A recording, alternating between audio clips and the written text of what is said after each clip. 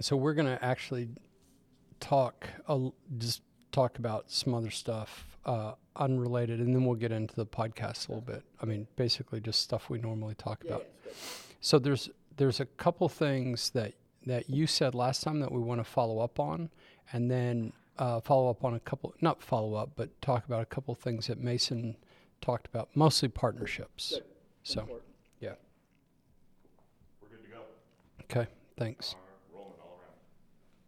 So, and the way it'll work is that this will be in a pre sort of running start into the podcast, and then we'll do all the intro and those kinds of things. Okay, so these are actual personal questions I have for you. Not personal to you, but things I'm interested in. Okay, so are you listening to anything now? Podcast, music? Yeah, I listen to a lot of music. I like, and I like to read. And the thing I've been really fascinated with recently is Ken Burns, back in 2000, a while ago, did a great documentary of the history of jazz. And having spent 26 years in New Orleans, it really resonates. And there's a little bit I know about jazz, but there's a lot I don't know about. And one of the things that I really found fascinating is, I have always appreciated Louis Armstrong as a musician, but I don't think until I listened to Ken Burns's piece that I realized really what a genius he was. And really bringing the horn to the front and center and changing rhythm and changing the way we really thought about what jazz should sound like. Okay, so let me ask you. So I know that you've been taking trumpet lessons, right? Trombone lessons, sorry. Do you think that the horn now, you listen to it differently than you did before? Yeah, so I played trumpet starting in elementary school. I played it for about 9 years. It's interesting, I never took private lessons. I couldn't afford them, but my school gave us some lessons that were free. I learned how to sight read. I never learned any music theory, which means I never learned how to improvise, right? So a couple years ago, I realized that I needed a creative outlet, so to speak, and I thought about playing trumpet again. And then, having lived in New Orleans, I really like the sound of the trombone. It's about an octave lower than a trumpet, but because it's imprecise, the slide is an approximation, you get a lot of interesting intonations, etc. So I decided to take trombone lessons. And yeah, when you play, you listen to things a little bit differently. And I'll tell you, right when I started playing, somebody told me, you really need to listen to this guy, Joe Alessi. He's a classical trombonist, but just listen. And after listening to him for about 5 minutes, I said, do I really want to take trombone lessons? Anyway, I'm never going to be able to play anything like this. But anyway, for me, it's just a release. I use a different part of my brain. I like to play, and that's just what it's. It's interesting. I was just listening to a podcast the other day that talked about brain scans of people who do different things. Like, for example, the famous one is the taxi drivers in London, right? That they're part of their brain that's for mapping or for maps is larger. And one of them was talking about how music experience, especially young. I mean, this is nowadays sort of an obvious thing, but it's really amazing, right? That because you played music when you're young, it highlights certain areas of your brain, like math functions and certain logical functions and those kinds of things, which I think is really cool. I think music also opens parts of your brain that aren't otherwise open. I like to have music in the background when I'm writing something or going through something or just working in general. And Einstein used to have a violin, and when he got stuck on a problem, he'd bring the violin out, and he said how it made him to become less stuck. It's the same thing. So yeah, I think it's really kind of cool that music's able to do that. I listen to different types of music depending on what I'm working on.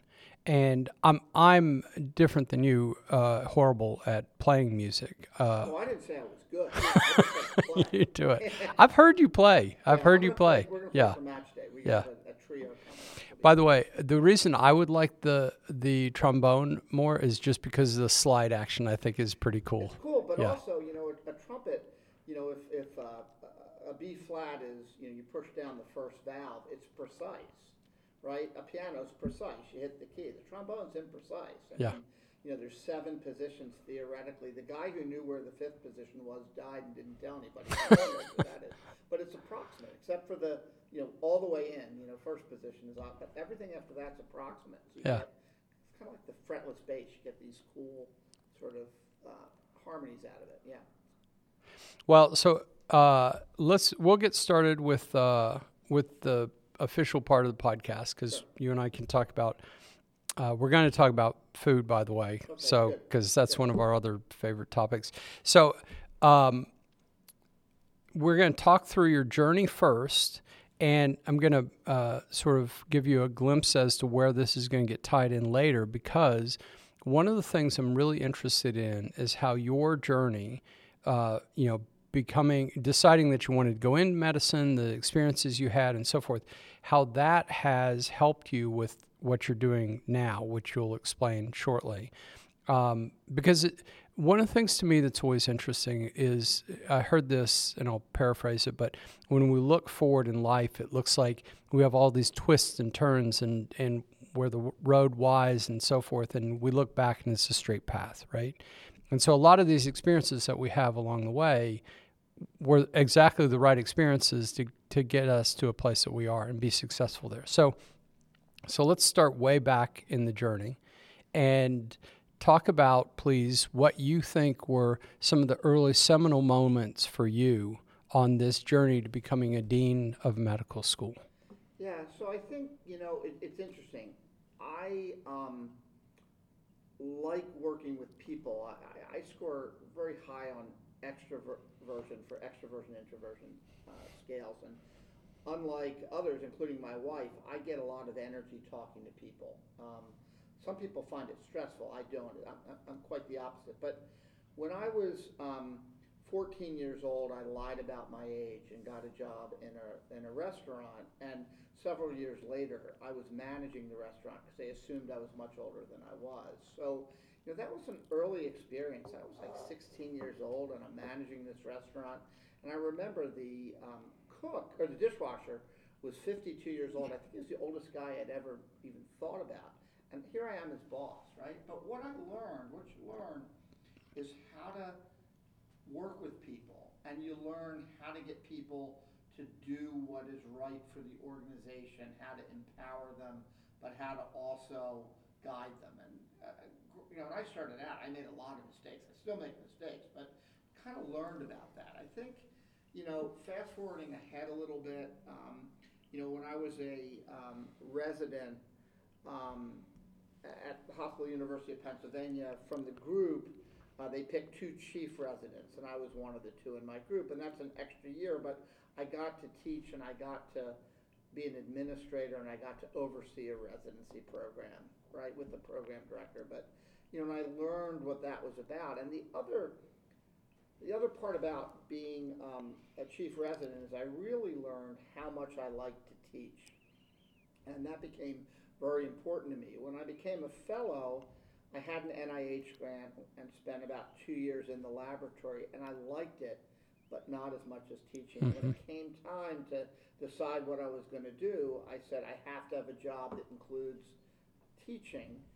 I don't want a laboratory-based job, and I remember my colleagues at Penn said, good luck with that. But I found a job in a place where I could do that, and I think that was instrumental. I think, in a couple of years after I was at my first academic job at Tulane, I became an associate and then a senior associate dean again in management.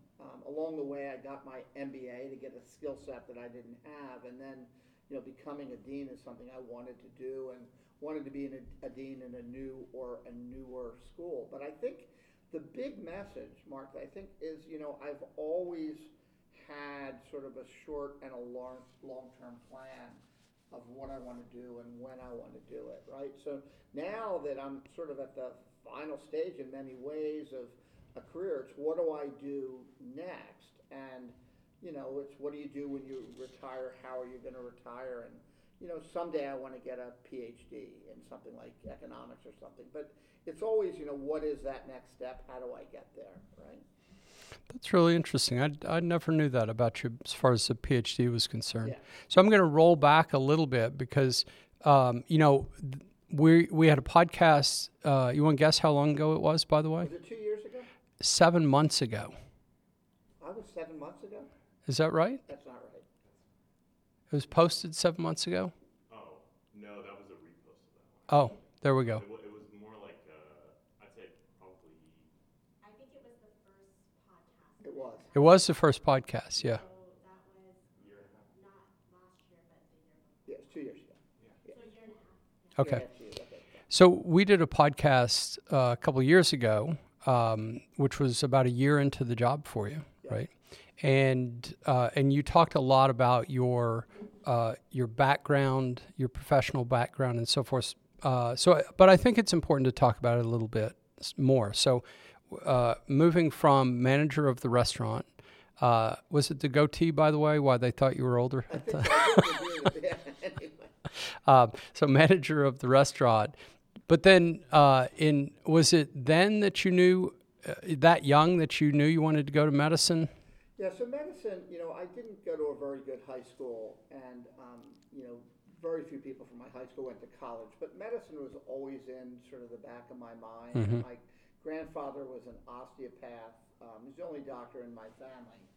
So it was always in the back of my mind, and when I was a little kid, we would visit him in Florida with my grandmother, and I liked paging through the medical books, et cetera, and I liked science, so it just sort of made some sense that was something I wanted to do. But, Mark, I need to tell you, when I first got to college, I was scared to death.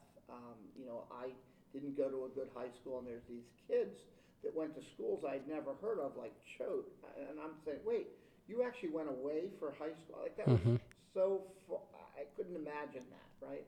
They'd go away for high school. I was scared, so I actually didn't admit I was pre-med for about a year and a half in college. I was just too scared to admit that. But that was the goal. I just didn't know if I'd be able to reach it. Just because you thought maybe I'm not cut out for this, and so I don't want to. Yeah. Right. Wow. And I don't want to fail. Right? I just won't admit it. So was it a year and a half into it that you started to see, oh, I can do this? Yeah, I'd gotten really, really good grades. Yeah. And I said, okay, I can do this. I Yeah. can compete. I'm going to be okay. Okay, so you're at Penn. You decide to go, or you started pre-med, but you decide to tell that you're pre-med. So you go through there, and then next. Yeah, so what happened next is, when you're in medical school, you kind of think about what field of medicine am I going to go into? And, part of my financial aid, didn't have a lot of money, was work study. So I had friends who did work study in the post office or the cafeteria, but I got a job working in a laboratory at Penn, right? So I started just washing dishes, but then was able to actually get a project that I did, and I published my first paper. I said, hey, this is really cool. So, what I want to do is I want to stay in this academic stuff. I kind of like this. And, the other thing was that was a sort of a hepatology lab. I was actually operating under a microscope on mice. So I said, okay, I want to be a gastroenterologist. And then, when I was in medical school, one of the last rotations I did was hematology, and I really liked the science. I liked that it was internal medicine, and I liked the fact that not a lot of people knew a lot about it. So you could really become an expert. And then shortly after I started my internship, started really taking care of patients. I derived some career satisfaction in taking care of patients at the end of life, and hemonc just made a lot of sense at that point. So we're going to get to an elephant story shortly, Okay. But you've got a ways to go before we get there. So you go to medical school at UPenn. Right. You did your residency At Penn. You were a chief resident, as you were just talking about. Yeah, and then I was a fellow at Penn. Yeah. So I was there for a long time. I was a Yeah. 15-year program, is what I called it. So, when I was a chief resident, actually before that, I had sort of accepted a position as a hematology oncology fellow, and then they asked me to be chief resident, and I asked if I could delay that a year. But at that point, it didn't make sense to move because we were settled in Philadelphia, and Penn had a really good program in hematology and medical oncology. So it wouldn't have been that much of an advantage to leave at that point. So, I stayed there, and while I was a fellow, I applied and got an NIH grant mentor grant, but I got a grant, and I was doing basic science in a lab. And then what was interesting is at the same time I was teaching a course or two at Penn. I was sort of overseeing and working on the second year hematology course for medical students, and I started and put together a primary care course. So it's kind of like I'm running sequencing gels and then running to teach primary care. What I realized was I liked the lab. I wasn't particularly good at it. I had to do things multiple times to get them to work. But what really got me excited was when I had the ability to teach. Yeah. And I just said, you know what? I want to find a job where someone's going to pay me to teach. Yeah, and you did. I did. Yeah, so Tulane. Went to Tulane, started out as a residency director, and then took over. My first job was a great first job. The residency program at Tulane had been failing. It hadn't filled in the match. It had a terrible board pass rate. And I said, boy, this is a great first job. I can't screw this up, right? So I went and, we filled in the match my third year and had a 100% board pass rate the year after that. So it worked, and it was fun, and we got people motivated, and, and then they asked me to be the admissions and student affairs dean. There were one person in each of those roles, and they kind of combined them, and I was sort of angling for that job anyway. And I did that job for about 20 years. So, first jobs are important. Again, I talk about a serendipity, what the role that serendipity plays in life. So when I was a chief resident, we had already finished our residency, so we were junior faculty. And I had a medical student on my team who was somewhat clumsy, but I liked him, and we worked together. And at the end of the month, I said, where are you from? And he was from kind of all over. What does your dad do? He said, oh, my dad is a new chair of medicine at Tulane in New Orleans. I said, oh, what's that like? We talked about it. Then a couple years later, his dad actually called me. Oh, wow. So we're looking for a residency director. Would you be interested? So, That's interesting. I didn't know that at all. Yeah. It's who you meet and how it works out, right? This, it's interesting 'cause this teacher theme is one that we're going to track a long ways, because there's a lot that even now in your job as the dean, right? Yeah, I don't get to do it as much formally as I'd like, right. But I still do it. Teaching is a gene, if you'll allow me, in my family. My dad, before he retired, was a high school teacher. My mother was a nursing instructor. And I have a nephew who's finishing his Ph.D. and just took a job to teach at a private liberal arts college in Ohio. So there's a theme in my family that we like to do that. So, and for me, it's been a theme my whole life. Yeah, and it's interesting because some of the ways that you interact with people as a dean is, like I said, not formally, but informal teaching as well. Absolutely. Yeah. Absolutely. So you've been dean now 3.5 years? It'll be 4 years in April. Yeah. And when you were on the podcast before, like I said, it was relatively early on. What's changed? Yeah, I think a couple things have changed. I think that, firstly, I've gotten to have a better understanding of the community needs. I have a better understanding of important partnerships. And I think we have a better understanding of vision for what we can be. As the practice plan matures, people know a little bit more about us. We get more favorable contracts. Hopefully we get more patients. That's important. We can also now, we're in a position where we can build things that the community needs. And again, we're here to care for the community, and that's sort of what it's about, and we focus everything that we do on that. I think the other thing that's happened is really putting together the concept of academic health, working with the deans of the other health science schools and behavioral health to really develop academic health for our community, of course, with our partner at UNC. I think,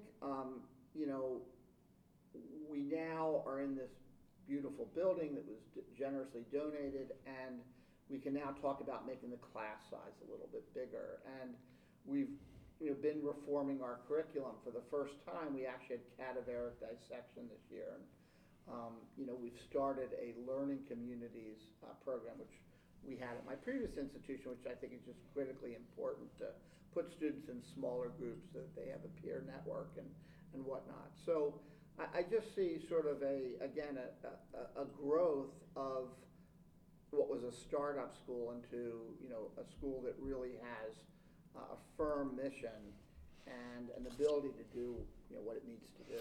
So you've actually, I think you've looked at my cheat sheet because you hit on a lot of the things I want to talk about. So let's start with the mission, really, because that drives everything. So the mission of the school is simply to care for the community. Yeah. So, Mark, it's a little bit corny, but let me do this. So I like visual references. So I use a visual reference of a chair. So the seat of the chair, which is what it's there to do, right, is our mission, and that's to care for our community. Very simple, not complex. We do that with four pillars or the four legs of a chair, and that's educating the next generation of physicians. It's doing research that directly impacts the community. It's providing clinical care, and it's community engagement. And then the rungs that hold us all together are people and diversity, equity, and inclusion, because diverse teams are better problem solvers and they're more fun to interact with. So that's sort of our mission vision in a visual. And that's the way I like to look at it. I've never heard you say that before. That's really interesting to think about. And caring for the community, it becomes important. And can you talk a little bit about it's important in general, but in particular in our state.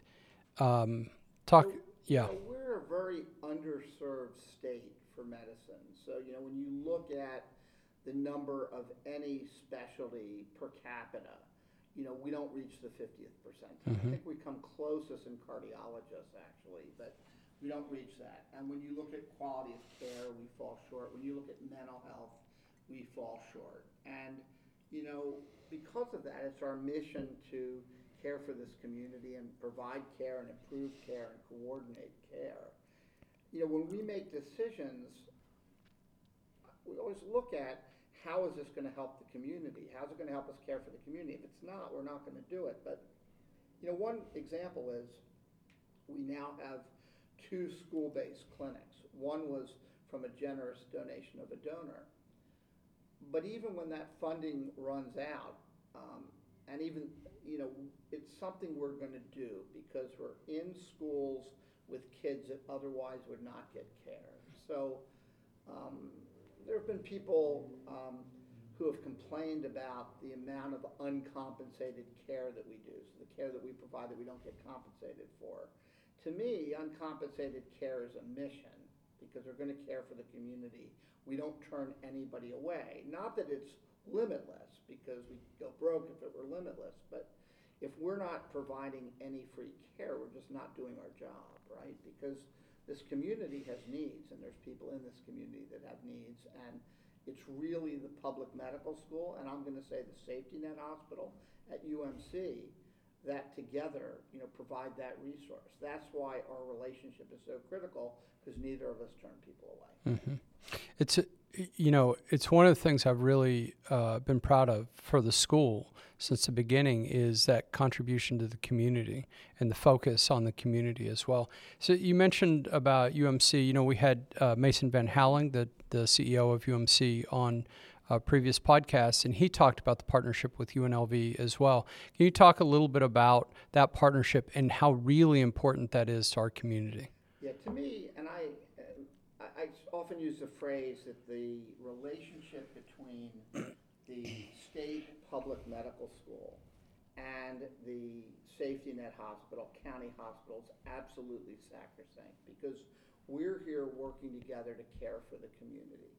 That's what we do. We don't turn anybody away. We see everybody.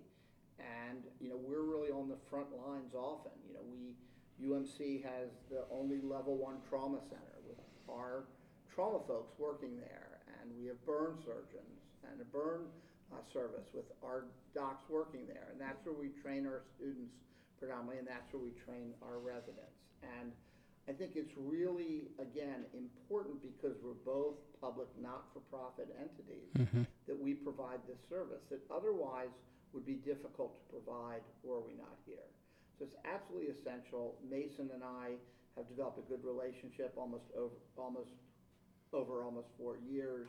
We talk very regularly. We don't always agree, but that's not what it's about. If we can say this is best for the community, then we'll get to a place where we can agree on where to go. I think it's such an important thing when you have that focus, right? It takes this is our focus, what's best for the community. It takes the focus off of individuals. There aren't, agendas and so forth. So I agree with you. I think that's critically important to be able to do that. Yeah, and that's why, again, mission is simple. We care for this community. That's what we do. Yeah.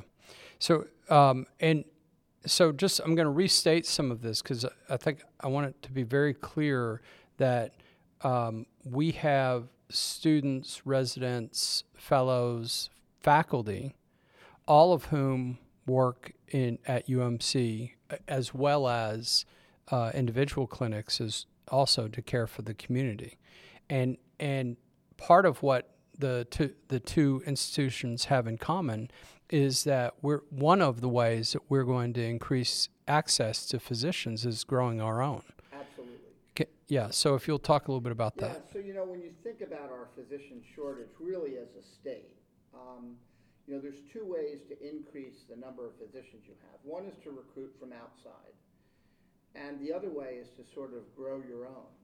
So, there are some barriers to entry for new physicians coming from out of state. And, myself and my counterpart, Paul Hertlein, the dean at UNR, have really been working together legislatively sometimes to try to change some laws and regulations so we can make that process easier. The second thing, though, is that when you look at medical school graduates in our state, and most of them are from UNR because we've only graduated 3 classes and they've done a great job collecting data. But if a student graduates medical school in Nevada, there's about a 40% chance that they'll practice here. If they graduate one of our residency or fellowship programs, there's about a 60% chance they'll stay here. But if they do both, it's 80%. So what we need desperately to increase the physician supply, medical students are great, but we need the residency programs to train them. And we are woefully undersubscribed. So again, my counterpart at UNR and I, and with our government affairs people and working with elected officials, are working to increase state funding for GME because it's critical for our success and providing access to care for our community. Yeah, so GME, graduate medical education, I think it's missed a lot of times in the public. They see medical students, they see physicians. GME is a hugely important area. Huge. And again, the numbers I showed you, the 40, 60, 80, it's the GME predominantly that keeps folks in the state. And it makes sense. You're more likely to stay where you've last trained, right? Because at that point you're looking around, you're comfortable, you've met somebody, you've met friends, whatnot, and you stay. And so what are some of the barriers that we have right now in the state and some of the laws that you've looked at changing? Yeah, so for getting docs from out of state to come in, firstly, we have a very cumbersome licensure process for MD degrees, for MDs in this state. It took me about 7 months to get my license. It took my counterpart at UNR, I think it was about 10 months. It took the founding dean over a year. I mean, this is just ridiculous. And there are simpler ways to do this. I think, if somebody is board certified, that means they've done everything else and they're keeping up with their knowledge base for their specialty and or subspecialty. And if they have an acceptable malpractice record, an acceptable criminal record, they ought to be licensed in the state very quickly. They could be given a temporary license, and then you can go back and check whatever you want, but that's not what happens. So the licensure process is difficult. So why? I mean... Yeah, it is. And there's no legislative there have been no laws enacted that said, that a physician needs to be a physician application needs to be acted on in 90 days, right? We don't have such a thing. We desperately need such a thing. So just as a matter of perspective, let's say that we're one of our neighboring states, Utah, California, so forth. How long is that licensure process? Typically within 60 days. Yeah. Sometimes 90, but pretty quick. And we're talking, the average of the people you just talked about is about 10 months. Yeah, exactly. Yeah, so we have to fix that. The second thing is that we're one of the minority of states that allow insurance companies to limit their panels. So that leads to monopolization. And if I bring in 3 oncologists tomorrow, I can't get them on any of the insurance panels because they're full. Even though the wait to see a doc may be 60, 90 days or more, they're full. Most states have something called any willing provider laws, where anybody who meets credentialing requirements can get on any panel. We definitely need that. Senator Roberta Lang helped us get a modified law the last legislative session, but it's been difficult to enforce. We need to put some teeth in the law so that people are able to practice once they get here. Can you talk a little bit about what it means to get on a panel? Yeah, so if I see a patient and I'm not on and they have insurance, and I'm not on that insurance panel, I don't get paid for what I do, right? So an insurance company has, 6 cardiologists, and if I'm a cardiologist and I see a patient from that insurance company and I'm not on the panel, I don't get paid. So, you really have to get on these panels to get paid by the private insurers. And likewise, our neighboring states have many of them, not all of them, but many of them have these any willing provider laws. Yeah. But I'm going to argue that not every neighboring state has a physician shortage that we do. Mm-hmm. So it's less important probably in states without physician shortage, but really important here. And then I'm sure this is a next on the list. Our reimbursement rates are different. Our reimbursement rates are low. That is true. The state legislature last session did loosen up the malpractice laws in favor of plaintiffs. That's going to have an effect as well. I think it was 2008 when doctors were leaving the state and the trauma center had to close because of our malpractice crisis. I think we have to keep our eye on that. And then the other complicating factor is when we try to get doctors credentialed by even Medicaid, the state agencies, that can sometimes take 300 days. And many states, again, have regulated that those decisions need to be made in a much shorter time. So, again, these are barriers to entry for folks out of state. To train our own, we're limited by our GME program. Mm-hmm. And we have 403 CMS, Centers for Medicare and Medicaid, the federal agency that funds graduate medical education. We have about most of it. We have about 403 funded spots compared to California that has over 9,000 and New York that has over 16,000. So we're really underfunded that way, and there are many specialties that if graduates want to go into those specialties, there are no training programs in the entire state. Ophthalmology, urology, to name a few. Dermatology. We're a pretty sunny area of the country, but there are no dermatology training programs in the state. So again, we're working to start some of those programs. They take money. They take either private investment, state investment, federal investment. I just am not optimistic that we're going to get an increase in federal allotment to train doctors. I know that some of our elected officials are trying hard to get a fix, at least a partial fix on the federal level, and I support them, and I really am I'm very happy that they're doing that. I'm just not that optimistic that it's going to work. So we as a school, the Kirk Corrin School of Medicine at UNLV is doing a better job than average as far as keeping our physicians here that train here, right? So a little bit, yes, a little bit. So when we look at our medical students, about 40% of our students stay here to do their residency. We don't, it's too soon to tell whether whether our students will actually come back to practice, because the shortest residency is 3 years, and we just did our third. Right. So we'll know, this year if people are coming back, but we wouldn't have known before that. But we are tracking it because it's an important statistic. Again, we need doctors really of every shape and size in our community.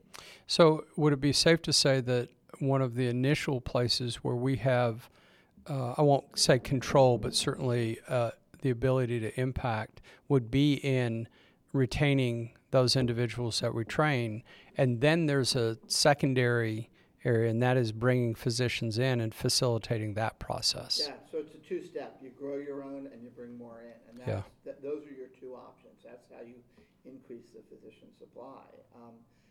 I think, for me, again, I haven't yet been here 4 years, but, to recruit people, this is a nice place to live. Mm-hmm. It doesn't get that cold.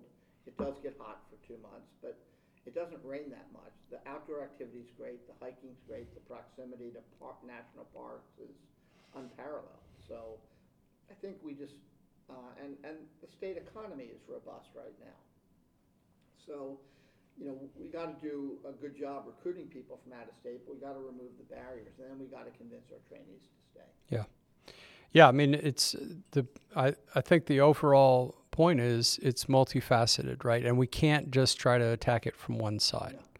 So one of the other pieces is that, and I've always thought this about Nevada and UNLV and the med school and so forth, is opportunity. There's more opportunity here than I can imagine anywhere else. Partly because we are new, but I think it's also the attitude of the state is, sort of a little bit of the Wild West in a positive way. So what are some of the opportunities that you see that we have as not just a medical school, but as a state through medicine and healthcare? Yeah, so I think, it took nothing more than the pandemic to show what happens to an economy when it's not that diversified. Mm-hmm. So the Strip and hospitality are wonderful, and we're never going to, we're not going to ever get too far from that. But when you have something like a pandemic, that results in an economic crisis when people aren't going to restaurants and the Strip gets closed down, etc. So I think we need to diversify the economy, and to me, healthcare and resulting biotech is part of the way to do that. So, we have land in this state. There's other states that are relatively landlocked. We have favorable tax laws. We just need to attract the companies here, attract the venture capital here.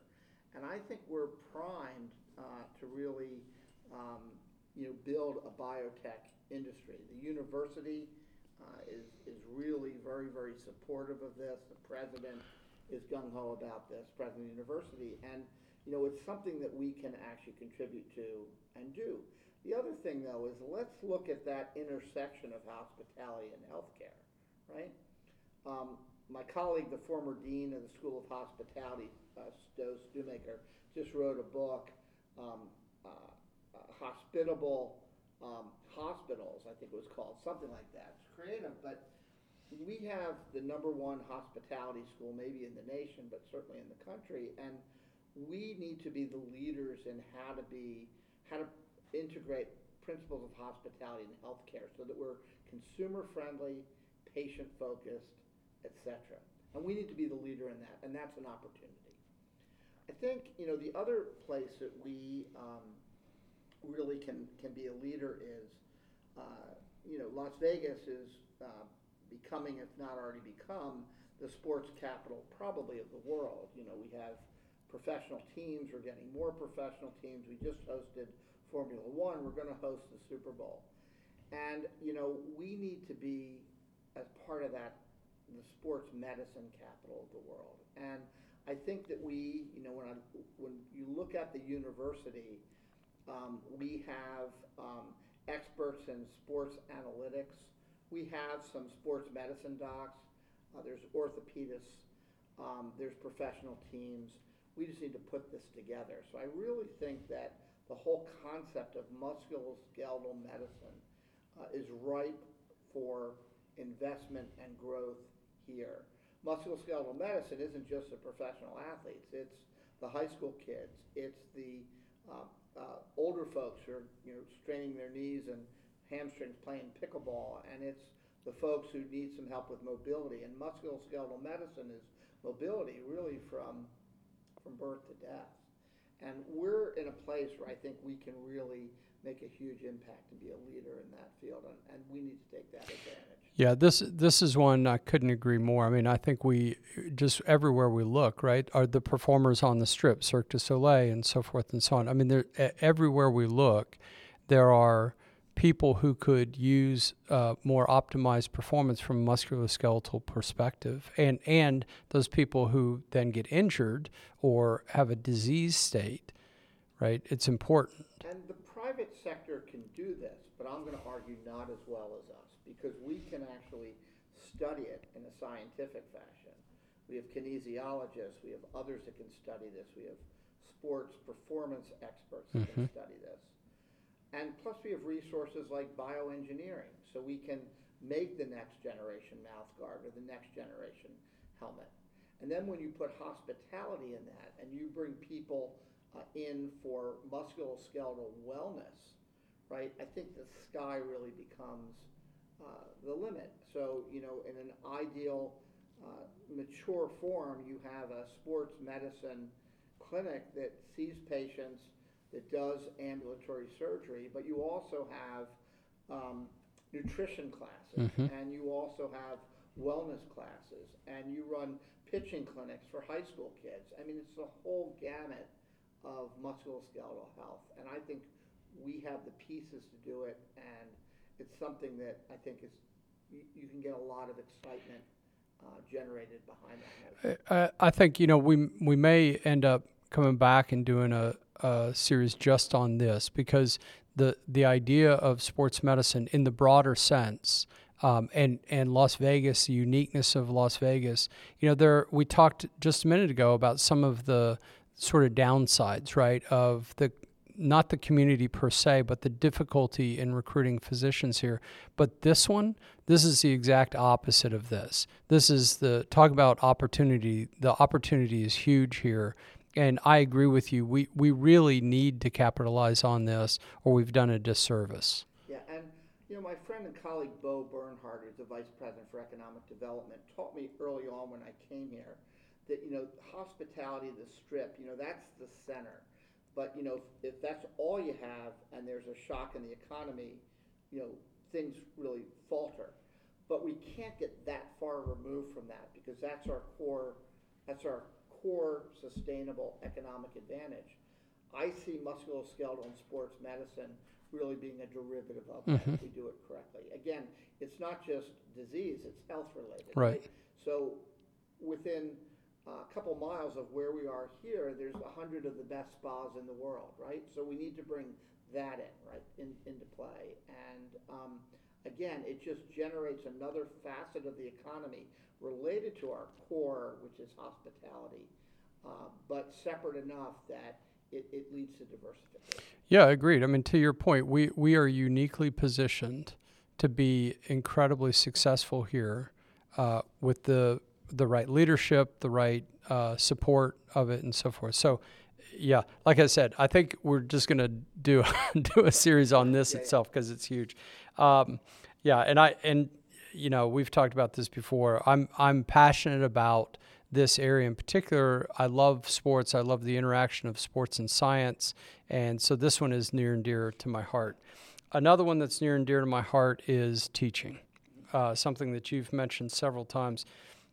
There's been quite a few changes in our education curriculum really recently.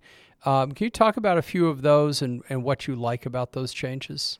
Yeah, so being a newer medical school, we're able to do things differently because we're not encumbered by what we've always done, which is, we 7 or 8 years ago when we had our first class, 7 years ago in 2017, that was a brand new curriculum, right, in a brand new school. But one of the things that we've always focused on from the time of the founding dean is adult learning theory and adult learning principles. And part of that is adults learn best when they know why they need to know something. And another part of that is that adults learn best when they can do things on their own. As such, traditional lectures become really inefficient because who wants to sit and listen to me for an hour? Although people listening to this will listen to me for an hour, you and I both. But you know, if I'm going to give a lecture, I may as well just record it. It's real easy to do now with my slides and give it to the students and let them watch it in their pajamas at speed and a half, right? I mean, but let's use class and let's use that interactive time for active learning. So problem solving, team-based learning, skill building.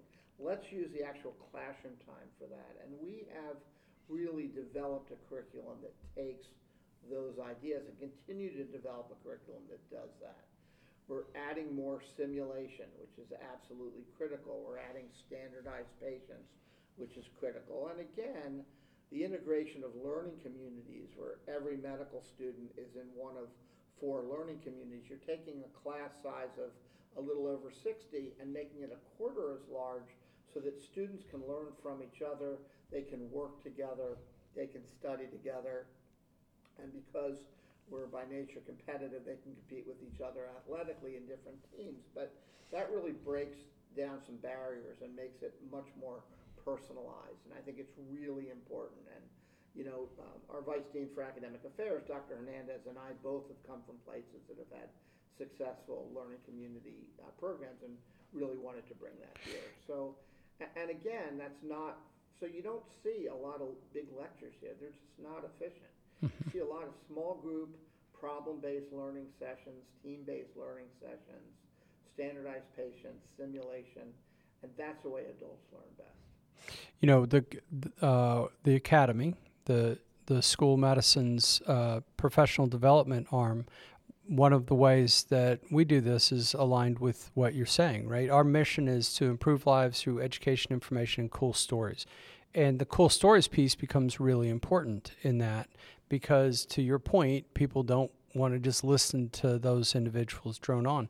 So being able to provide videos, for example, as a prep, and then do things in class that you can't do just from watching a video, it's exactly what you're talking about, and that is optimizing adult learning. Absolutely. And I think it's across the board that we're doing these things with all levels of learners, including our faculty. And a key, glimpse into the future, another key attribute of the university is that we have great expertise in gaming, right, and developing games. And we have an opportunity to work on the whole concept of virtual reality, simulation, etc. So let's put those two things together, gamification and virtual reality, artificial intelligence. And now let's put that into the student curriculum, right? So, we have a simulation center that looks like we can make it look like a delivery room with a woman in labor. But, with virtual reality and artificial intelligence, we don't need that. We need goggles, we need some haptic input, and we can create that virtually. Yeah. And with the flick of a switch, we can change that environment to an operating room or a crime scene or a battlefield or really whatever we want. And that's the future. And again, I think we are uniquely primed with our ability to generate games and our future ability to generate some of these virtual reality type scenarios. Yeah, this is super interesting. There's a person named Jesse Schell. He's a professor at Carnegie Mellon, and he wrote a book called The Art of Video Game Design.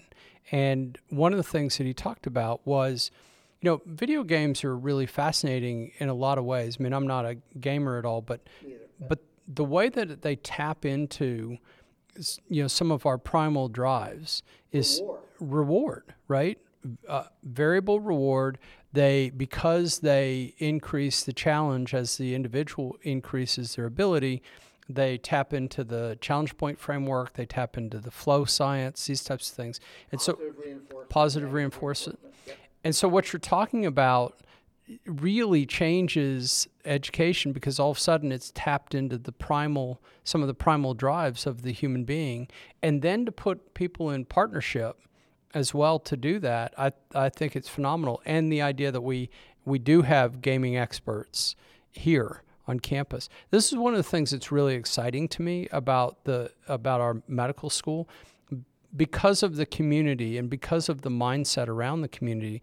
People are willing to work together on these really cool projects, right? And again, opportunity is a word that keeps coming back over and over again. Yeah, but I mean, I think that's the future. You could imagine a gamified program for neuroanatomy where you're put in a simulated brain and you're able to move around, and you have to find the treasure in a part of the brain, so you have to figure out how to get there using the arterial blood supply. I mean, you can imagine how this would work, and you can imagine the learning that would take place as opposed to somebody droning on about the anatomy.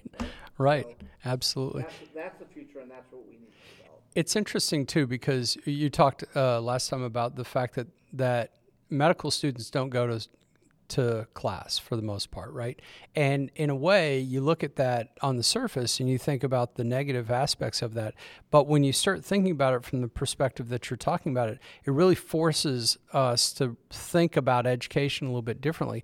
And I think better, in a way, based on the technology that we have. I mean, why do people need to come and hear me talk?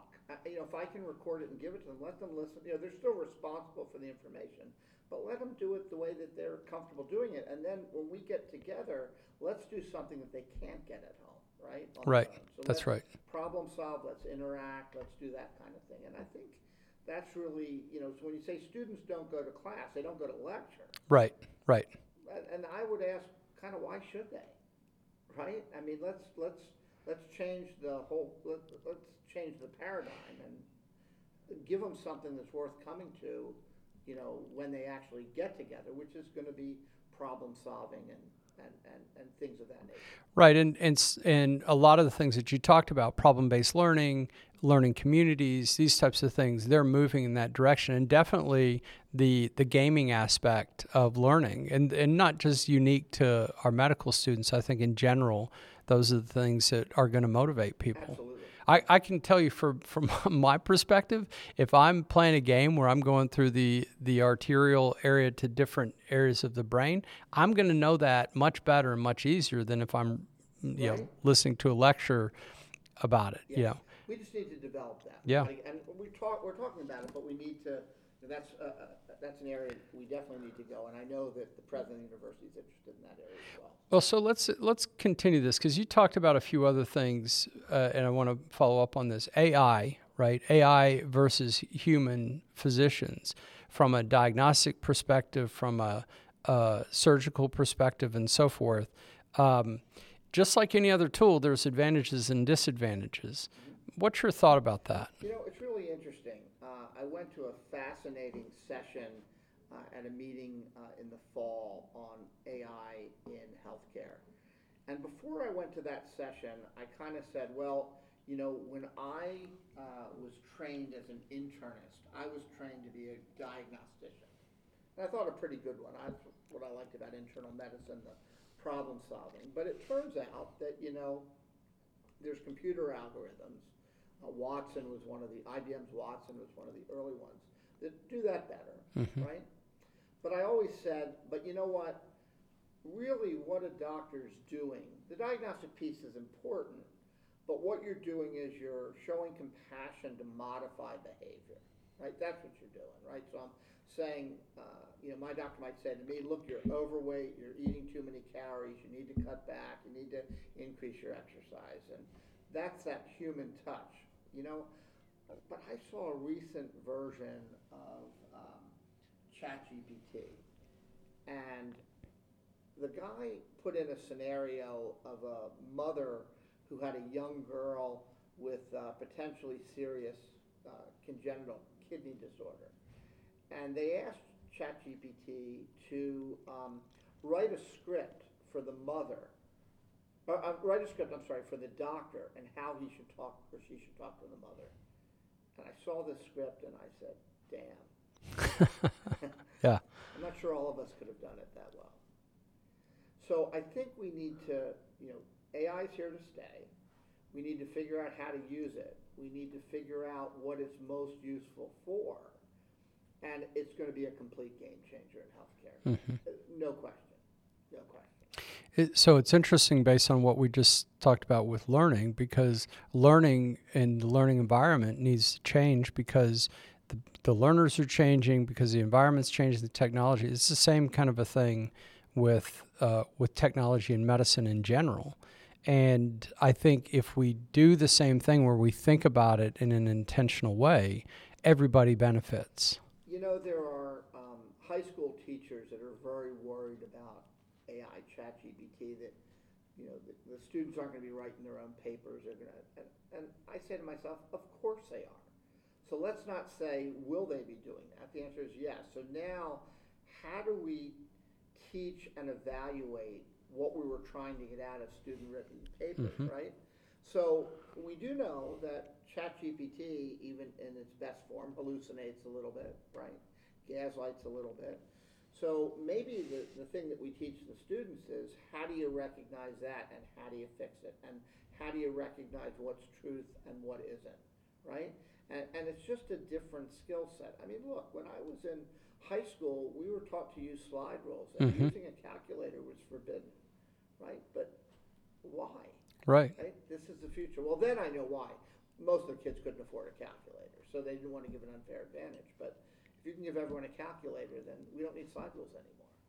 Right? It is. I mean, it's like some people worried about the internet when it came out, right? And now it's ubiquitous. Well, and this is going to be ubiquitous. Right. So so what we're challenged to do now as educators is to work in the AI world, figure out what things we're actually testing, what things that we're making sure that people know, and how do we work with AI to get that type of information.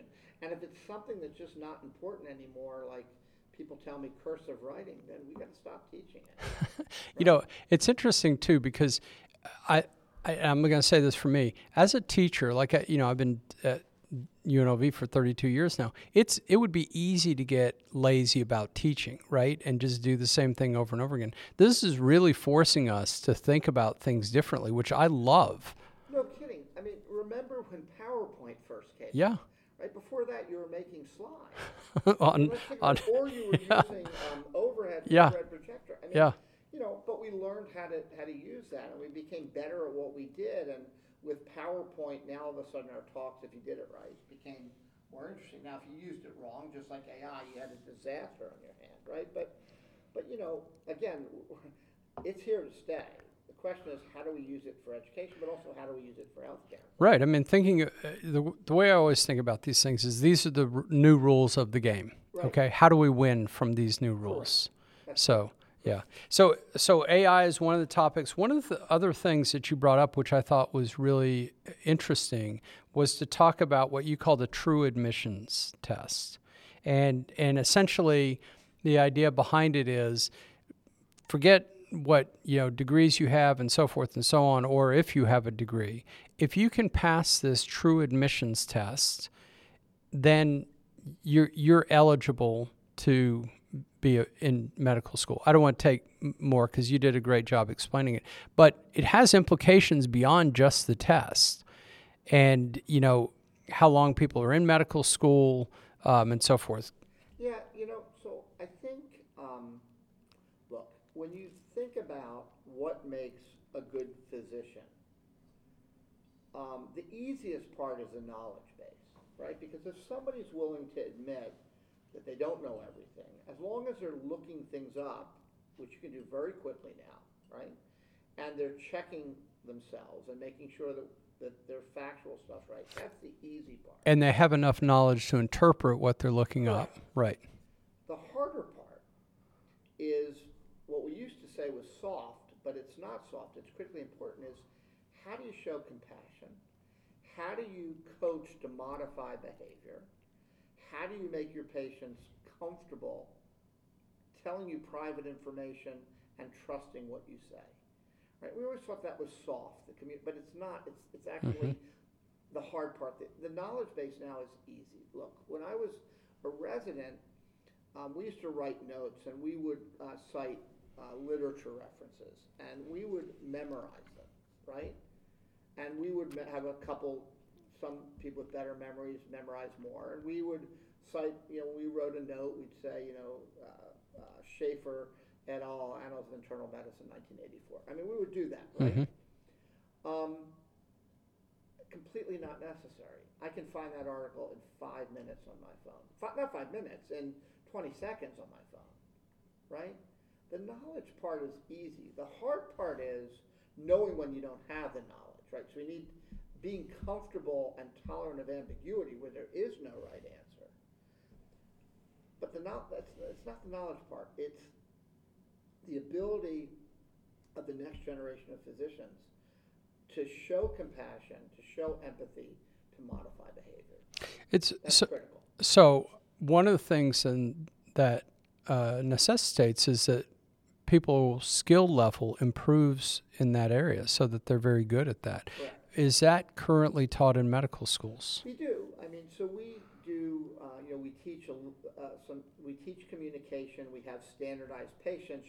Actors playing patients that also assess how comfortable they were talking with the students. And an idea, a notion that I've had for several years, and we finally did this semester. Not quite the way I wanted to do it, but a good way, I think, to teach communication and to teach physician trainees, how to read personal cues is to use improv.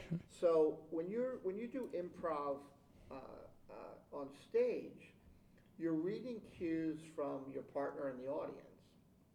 You're communicating, you're interpreting, and you're doing many of the things that we want our docs to do. I want them to see me, I want them to listen, I want them to communicate, I want them to respond appropriately, and if the right side of my face is not moving, I want them to recognize that. So we actually use some folks in the School of Fine Arts to work with our first-year students to teach improv as a way of improving communication. How did they do? We haven't finished the post-test yet, but I think it's an intriguing concept.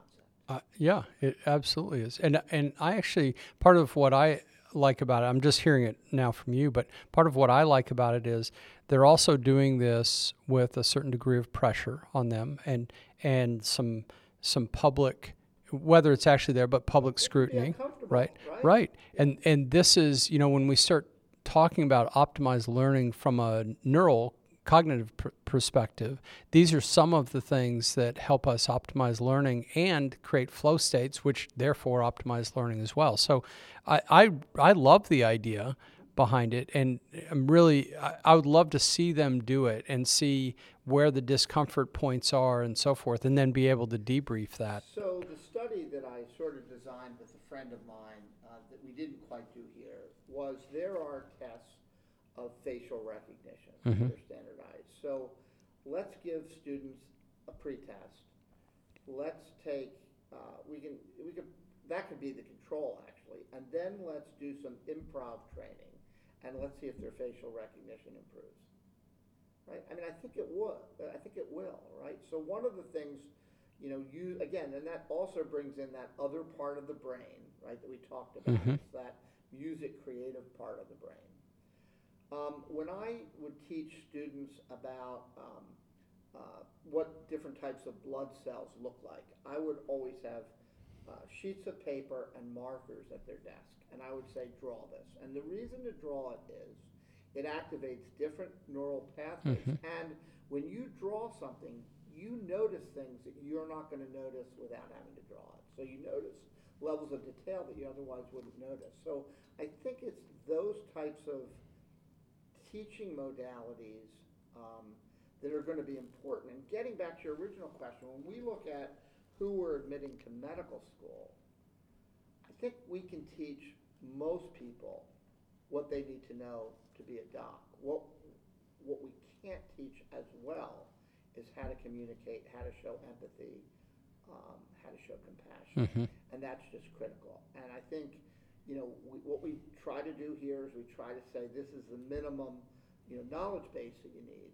However, we assess that, and after that, that becomes unimportant. Now, do I feel when I'm interviewing you for medical school, are you somebody I'd be comfortable with as my doctor? What has been your pathway? What has been your journey? Does it show that you're resilient? It's those types of things.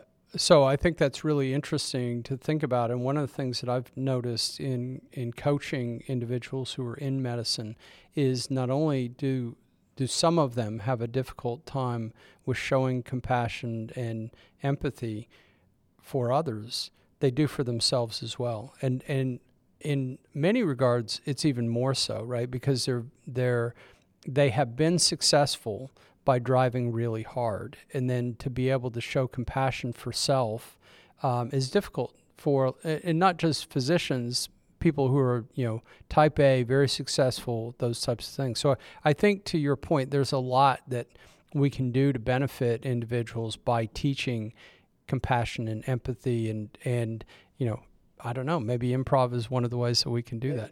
Okay, so you mentioned when you were talking about teaching blood, it reminded me, you've got a story about an elephant. Yeah, the elephant in the room. Just kidding. So when I was a brand new faculty member at Tulane, I got a call about an animal. So the zoo, the Audubon Zoo in New Orleans, had a program where they take an endangered species and do in vitro fertilization into a related but not endangered species as a way to try to expand the numbers in an endangered species. And they were working with an antelope called a bongo. And, I got involved with the bongo. We'll tell the bongo story later, but because I did that, the veterinarian in the zoo said, elephants get human TB. And when they do, it's a huge public health problem because elephants, digestion, you can't give enough medicine, you don't know where it's going, you can't predict. So, the way that I'm going to ask you a question. Do you know how you know if an elephant has TB? It sounds like a joke. It's not. But what you do is you can do a skin test on the ear, or, and I got to do this, you do something called a trunk wash. So you take a big syringe and you squirt sterile saline into the trunk, and you have a trash bag, essentially. And the elephant blows that out, and then they do ELISAs and things to see if there's tuberculosis. So the veterinarian was thinking that maybe a blood abnormality could predict tuberculosis in an elephant. So she said, would you be interested in doing this study? It's like, of course. So I went, and it turns out I got to draw blood from the elephant, but it turns out that there really wasn't a predictive value. But then she said, oh, by the way, I was asked to write a chapter in Shalm's textbook of veterinary hematology. It's about that thick, on hematology of the elephant. So I know about elephants, but I don't know about hematology. Can we write this together? I said, of course. That's my favorite thing that I've ever done. In Shalm's textbook of veterinary hematology, I'm a co-author on the chapter, Hematology of the Elephant. I'm going to ask you a question in a minute, and you may come back to the chapter in the book. But let's go through a few rapid-fire questions. Go. Okay. So 20 years from now, where do you see the School of Medicine?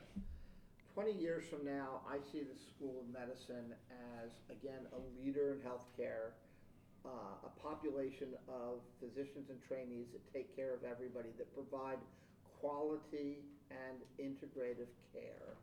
I see clinics that are one-stop shop where you come in and you see a variety of physicians and other health professionals to get your condition best dealt with. I think we need to be a leader in hospitality in healthcare. And again, we talked about musculoskeletal sports medicine. Yeah, and a bunch of physicians who are great at improv. Yeah, there you go. Yeah. Okay. So in your time that you've been here, what are you most proud of at the medical school and that you've accomplished during this time? So I don't like it to be me. I'm going to use we because it really does take many, many people.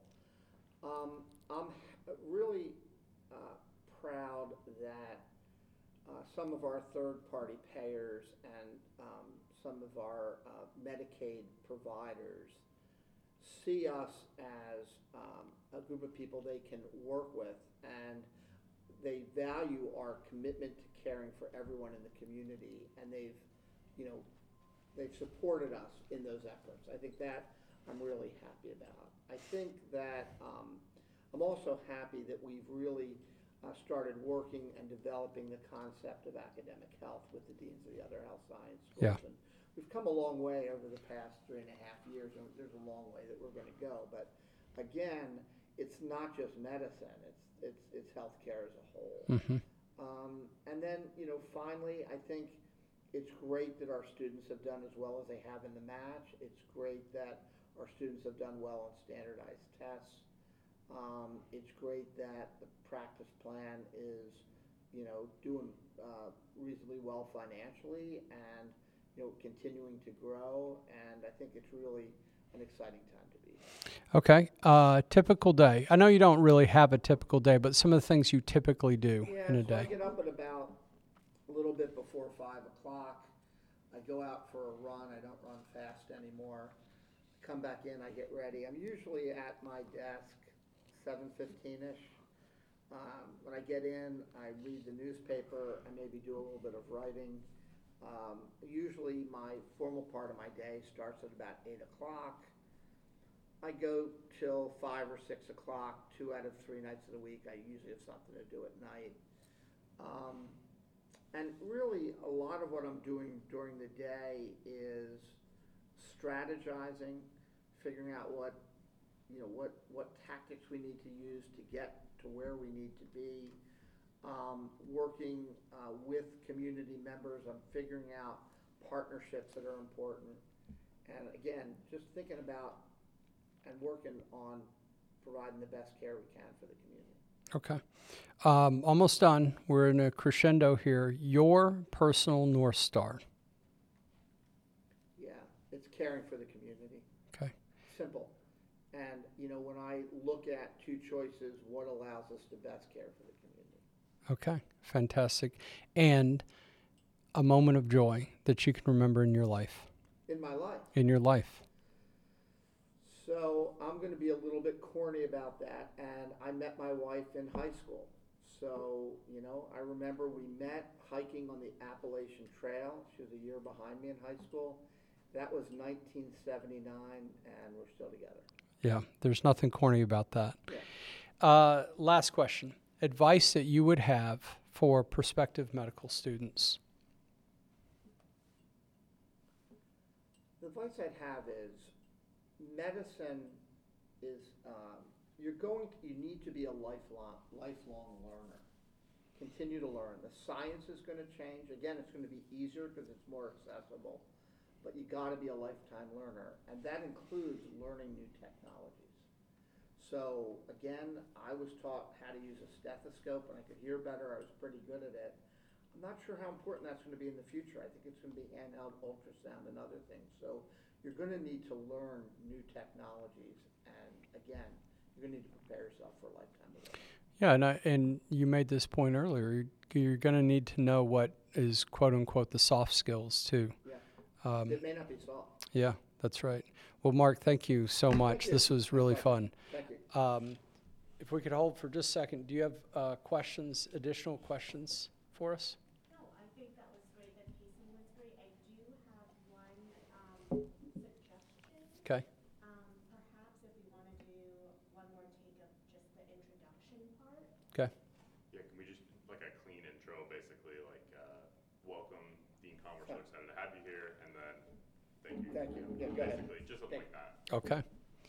So, Dean Mark Conn, Dean of the Kerkorian School of Medicine at UNLV, thank you so much for being here.